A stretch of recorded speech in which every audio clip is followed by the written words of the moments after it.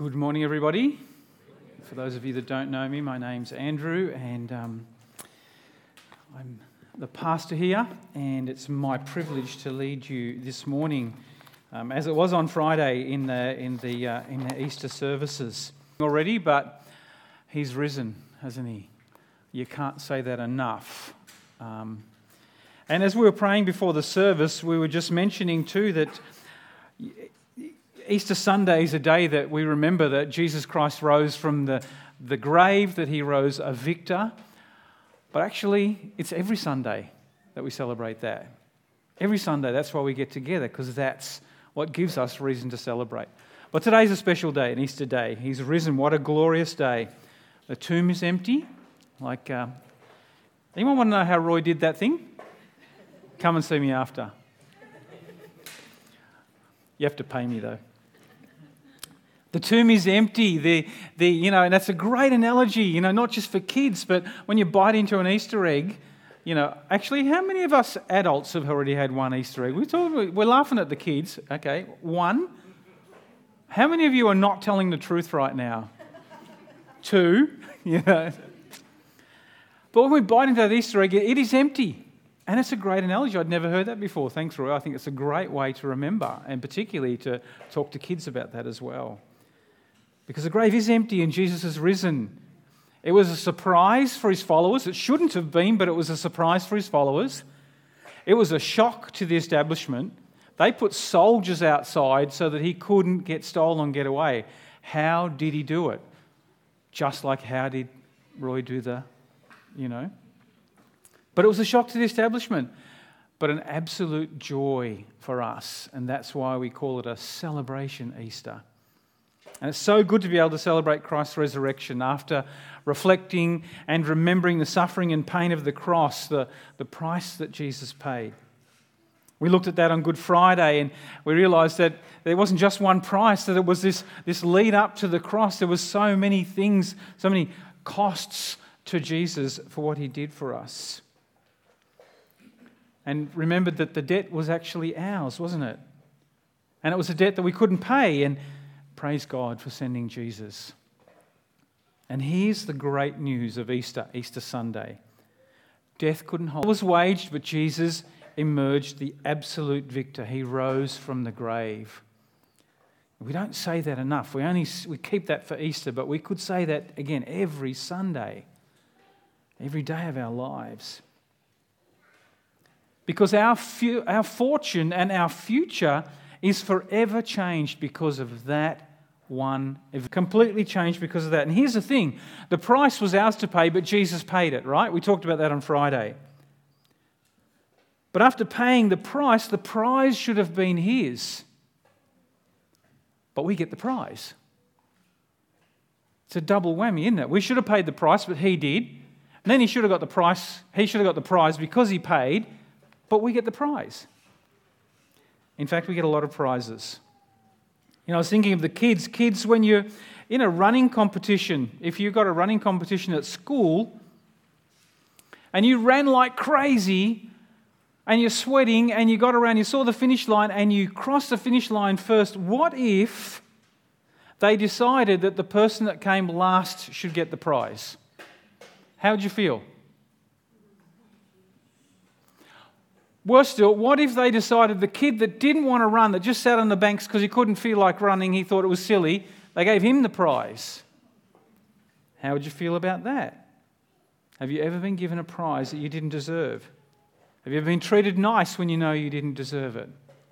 Well, today we're going to have a look at what the Bible tells us is the prize, or the prizes of the resurrection.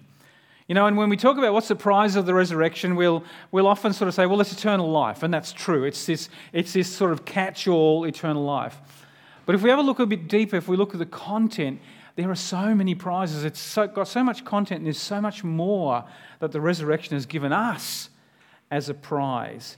The prizes that are ours in Christ. And it's not an exhaustive list. We could go on forever because there's so much in our life, and we could get really specific, like, kids and homes, and there's all those things that come because Christ has saved us. We're going to have a look at just a few of them. And the first one is probably a really important one. It's a big word, and we've talked about it before. The first prize of resurrection is justification. I'll spend a couple of minutes on that. There's a couple of scriptures I wanted to read there. In Romans 4, verse 25, it says, "He was delivered up for our trespasses and raised for our justification." That's what Paul in Romans talks about. Jesus was raised for our justification. And in Romans 5, verse 9, "Since therefore we have now been justified by his blood, how much more will we be saved by him from the wrath of God?" So perhaps justification, let's have a look at that for a minute. That was one of the greatest prizes, taking our punishment for sin and having victory over sin and death, brought us that great prize of justification. You might ask, what is that? Well, justification in normal, if you look in a dictionary, it's making things right, isn't it? Think of justifying the text. Yeah, you're making it right. You're aligning it all. Or you justify doing something, or someone is justified in what they're doing. But the dictionary, interesting, all of the dictionaries also add another definition. They always add, when they look at justification, they always add this little note beforehand in brackets, theologically. An act of God whereby humankind is made or accounted penalty from sin. So even the world recognises that justification is a big concept, an important concept. So in biblical terminology, the question is, how could we be justified? Because that means declared righteous. How could that happen? Even in the biblical understanding, it's a term that has legal connotations, isn't it? Imagine a courtroom. In this case, there's a courtroom where God is the judge, we're the accused, standing before God the judge. We actually know we're guilty. The big question is, how can he declare us to be righteous? Well, God declares us to be righteous because God takes the sin upon himself.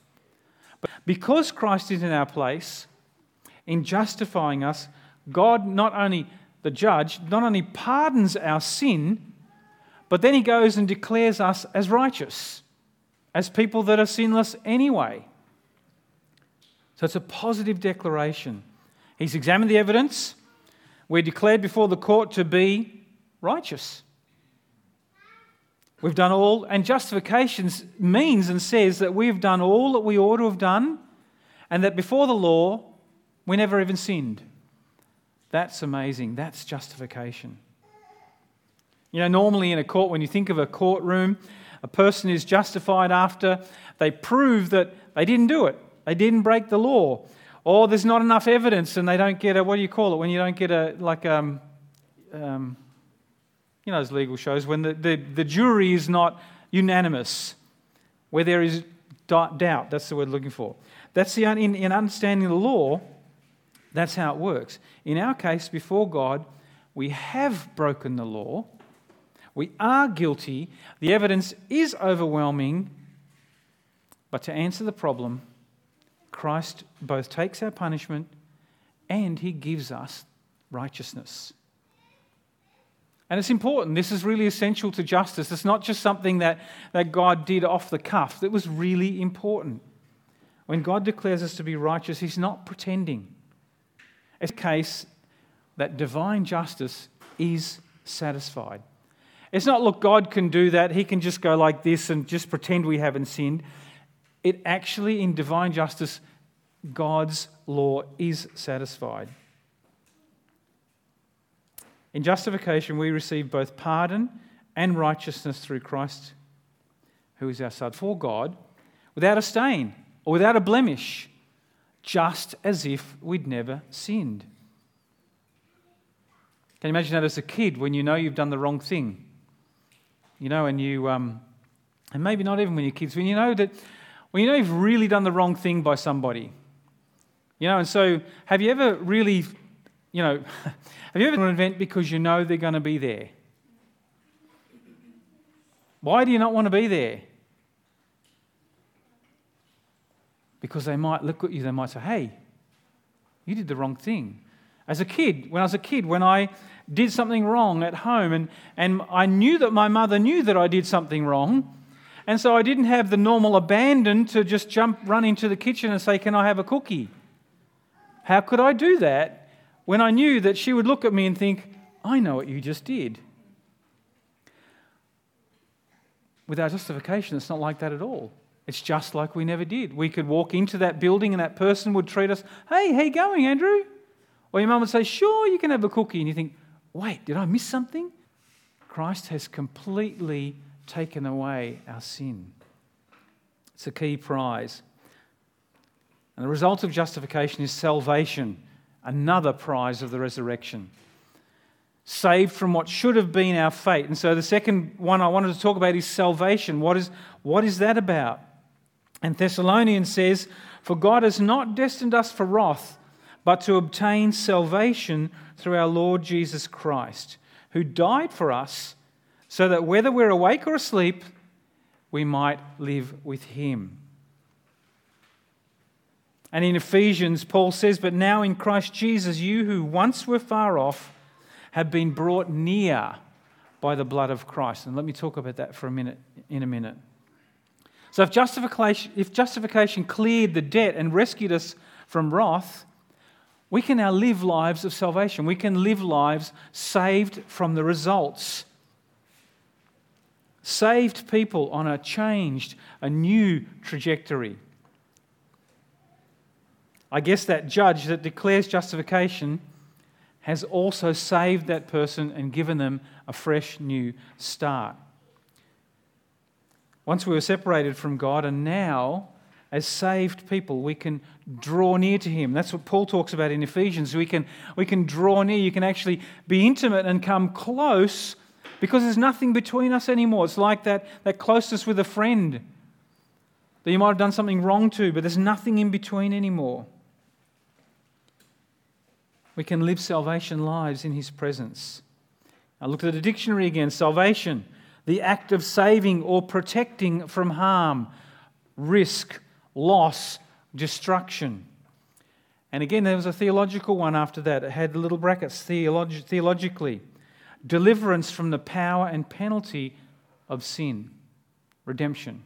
From the power and the penalty. So, if justification removed the penalty, if we're now just and free and there is no penalty, salvation means we've also been removed from the power of that sin over our lives. And we know that still exists, doesn't it?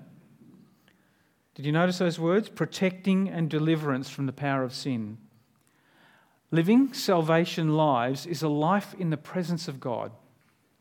With him, being able to draw near, enjoying his protection. So what does that look like? Well, salvation means we're no longer at the mercy of sin or the mercy of the power of sin over our lives. It doesn't define us anymore. We're not defined by our sin. It doesn't have to control us anymore. We've been saved from the consequences of sin, which would have been eternal death. We've been justified, set free to live new and fresh salvation lives on a trajectory that leads us to life eternal with God. And Paul says in Colossians, he says, "He has delivered us from the domain of darkness," where we were, "and he's transferred us through the cross and resurrection into the kingdom of the beloved Son, in whom we have redemption and the forgiveness of sins." So there's a transfer that was taking place there. We were taken out of, high security prison and set in a lovely mansion of freedom. And so now we can enjoy another prize, and that is freedom. The resurrection of Christ's resurrection and victory over death has given us freedom. And we all know a lot of freedom texts. There's a couple here. John chapter 8, verse 36. "So if the Son sets you free," wait a minute, what's the rest of it? "You will be free." Not you, if the Son sets you free, if you'd like, or if you work really hard. No, if the Son sets you free, you will be free. It's just like that done deal at justification, isn't it? Set us free. Stand firm and don't submit again to a yoke of slavery. Don't go back into imprisonment. Can you imagine walking out of that courtroom totally free? You walked up the stairs of the Supreme Court feeling completely doomed, knowing that it was all not going so well. All the evidence stacks up and you're guilty, and he passes the sentence. This is what you're going to pay. And you have no idea how you're going to pay this. And you know it's going to cost you everything, your life, your relationships, everything you have, perhaps the rest of your life, whatever it is. It's going to cost you your freedom. Then just as the bailiff of the court comes to cuff and says, I got this, I'll take care of it all, you go back to your life. Clean slate. And for a kid, I was thinking of a kid, kids, if you're not captured by your colouring in, what if you were riding your bike around, the neighbour has just bought a brand new Mercedes car, right? And mum and dad said, do not ride your bike around the neighbour's car. But you did ride your bike around the neighbour's car because it was kind of fun. He's got a great driveway. It works really well. You can do skids and all that sort of stuff. So you're riding around and you turn a little bit early and you clip your handlebars and you put a big scratch down the side of the neighbour's brand new. It's going to cost you all your... You get caught and your parents sit you down. It's going to cost you all your pocket money, and some probably. Because you've been told heaps. Your mum and dad say, we told you heaps of times, do not do that. But you did it anyway. But then, mum and dad give you a chance because they love you. They say, tell you what, that's a big bill. We will pay the bill. We'll make it good with the neighbour. You get to keep your dollars in your piggy bank or wherever you keep your dollars. How'd you feel? A minute before, it looked really bad. Things were looking really bad. And if you were in that courtroom and someone came and said, I'll take care of all of that, how would you change your life? Would you live differently? Would you still walk around like a guilty person, fearful and wondering if it's all going to just be a dream? You start walking out of that courtroom and you're waiting for the bailiff to come running after you with a gun because you're escaping. Or you're outside and people still look at you and they know, he did that or she did that. Or the neighbour looks at you if you're a kid and says, I remember you, you're the kid in that bike who can't control his bike and scratched my new car. People might still see you as guilty, see you as a bad person. Even though the judge has said, you can go out the door, start your life again, people still see you as guilty and bad, although they might think you're incredibly lucky. So people in society sees you as that, and you can't get a job, you can't get a house because they know you did a bad thing. So there's a stigma attached to what you did. There's an association. That's a human example, isn't it?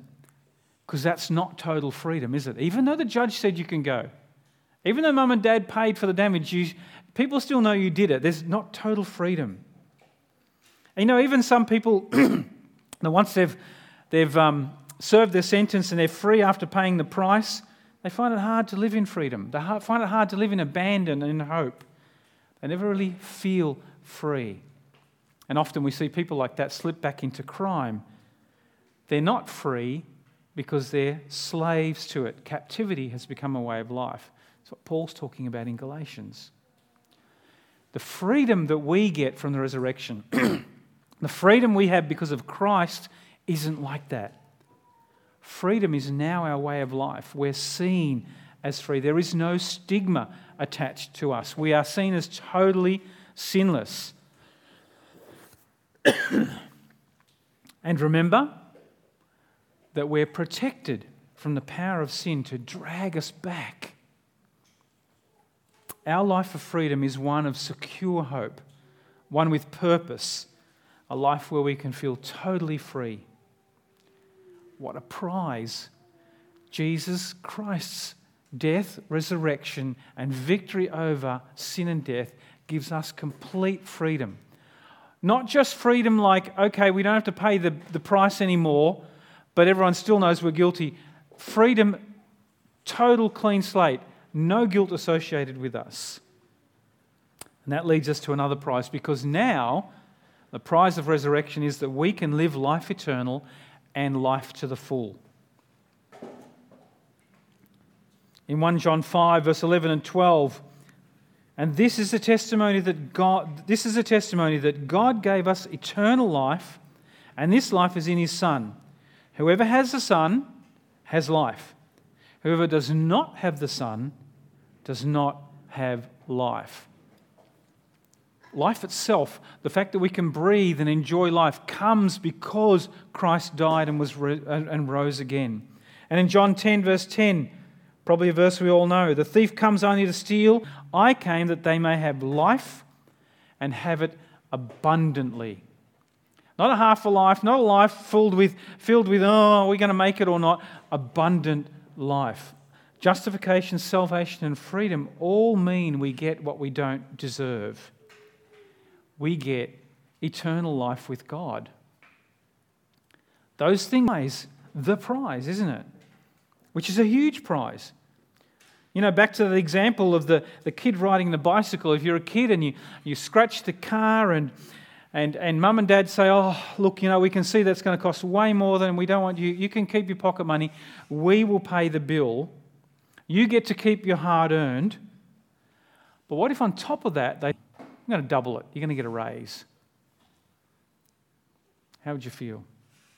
You get what you really don't deserve. We're justified. We live lives of salvation. We live in freedom. But then we don't just get our life back. We don't just get to live life now. We get more. We get eternal life. We actually get it when we recognize how much we need Him to save us. John says we have eternal life. A life that we haven't earned and we can't earn. In fact, we worked against it.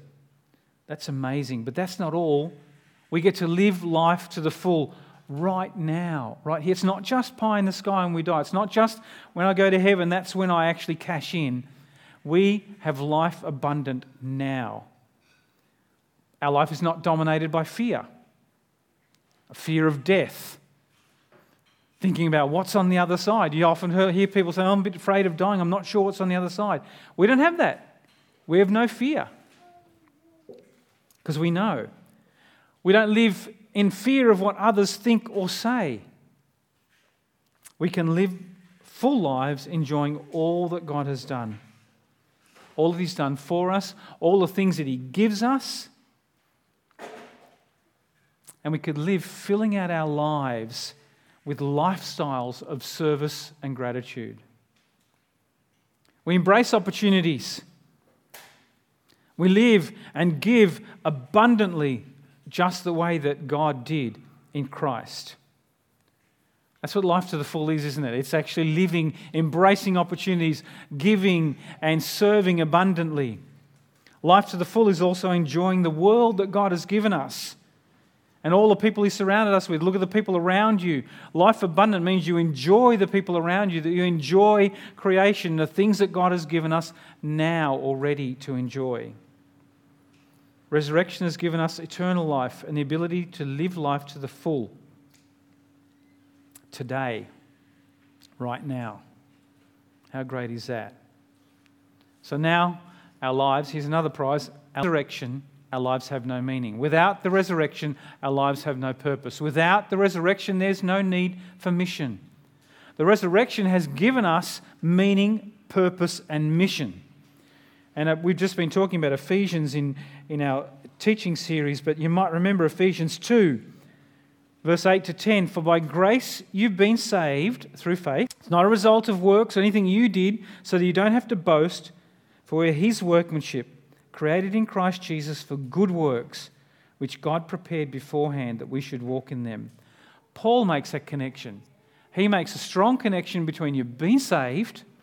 You didn't do anything to do it. You got it. It's a free gift. It's grace. You've been saved, and then he makes a direct connection. Because He's got meaning for us to live. He's got purpose for us to live. He's got a mission for us to carry out. Have you ever had a resurrection message talking about that? But that's what the resurrection led to. Resurrection means we can now live lives with meaning and purpose. Imagine again, leaving that courtroom, with a whole new outlook than you had when you went in. You went in doomed, feeling doomed. You come out with this whole new outlook. You're now thinking, wow, when I went in, I thought, I'd given everything away. I'd cut off all relationships. Gave away my job because I knew I'm going to go to prison, and I've just cut off everything. But now you go out and think, wow, all these there's a whole new set of opportunities, a whole new context for you to live in because you've been justified, because you were saved. You wouldn't want to waste it by going back to crime or wandering around doing nothing, sitting in a couch somewhere waiting for whatever to happen. And it's true with us too. We were designed by God to know that we have a meaning, to discover what His purpose is for our life. And purpose is really important. People will do almost anything for purpose. I know I've spoken about this before. I've spoken about, in history, some of the early wars, mostly young people. Look at Ukraine now. People are going through they're being incredibly brave because they have a purpose. Their lives are on the line. Humanity, we were designed to do a lot for purpose. And when we discover our purpose in Christ, which we can only discover because of the resurrection, that's really important. That is a prize. Being set free from sin means we have a new meaning and a new purpose to live in Him, with Him, and for Him. Now, we often get the in Him and with Him. We can we can figure that out. Theologize. We can and we understand the living in Him, and we talk about that. And we understand living with Him. We want Him, particularly when things are not going well. We want to live with God. We want to know that God is with us. But just as important in the three is that the resurrection means we can live for Him. Your life is now for Him. And that's not a popular message. I speak often of this. God saved us not so that we can sit in the waiting room for heaven on a couch somewhere. But Jesus rose to release us as ambassadors, as representatives of Him to the world, of that message of hope, Jesus' death and resurrection for humanity. A world that needs to know about the resurrection. They need to hear about the resurrection.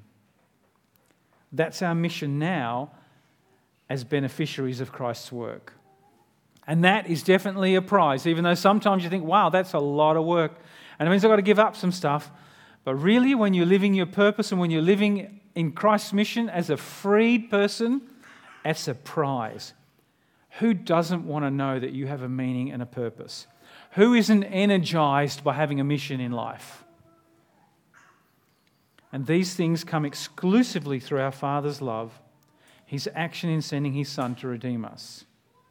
Without that meaning and purpose, we're lost and we have no mission.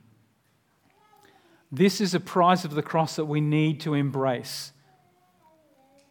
There's one more prize I want to mention, and it's a special one. It's an important one. The prize that we get because of the resurrection is Himself, His presence, God Himself. That's what we get. 2 Corinthians chapter 5, verse 19 says, that is, in Christ God was reconciling the world to Himself, not counting their trespasses against Him, and entrusting us to the message of reconciliation.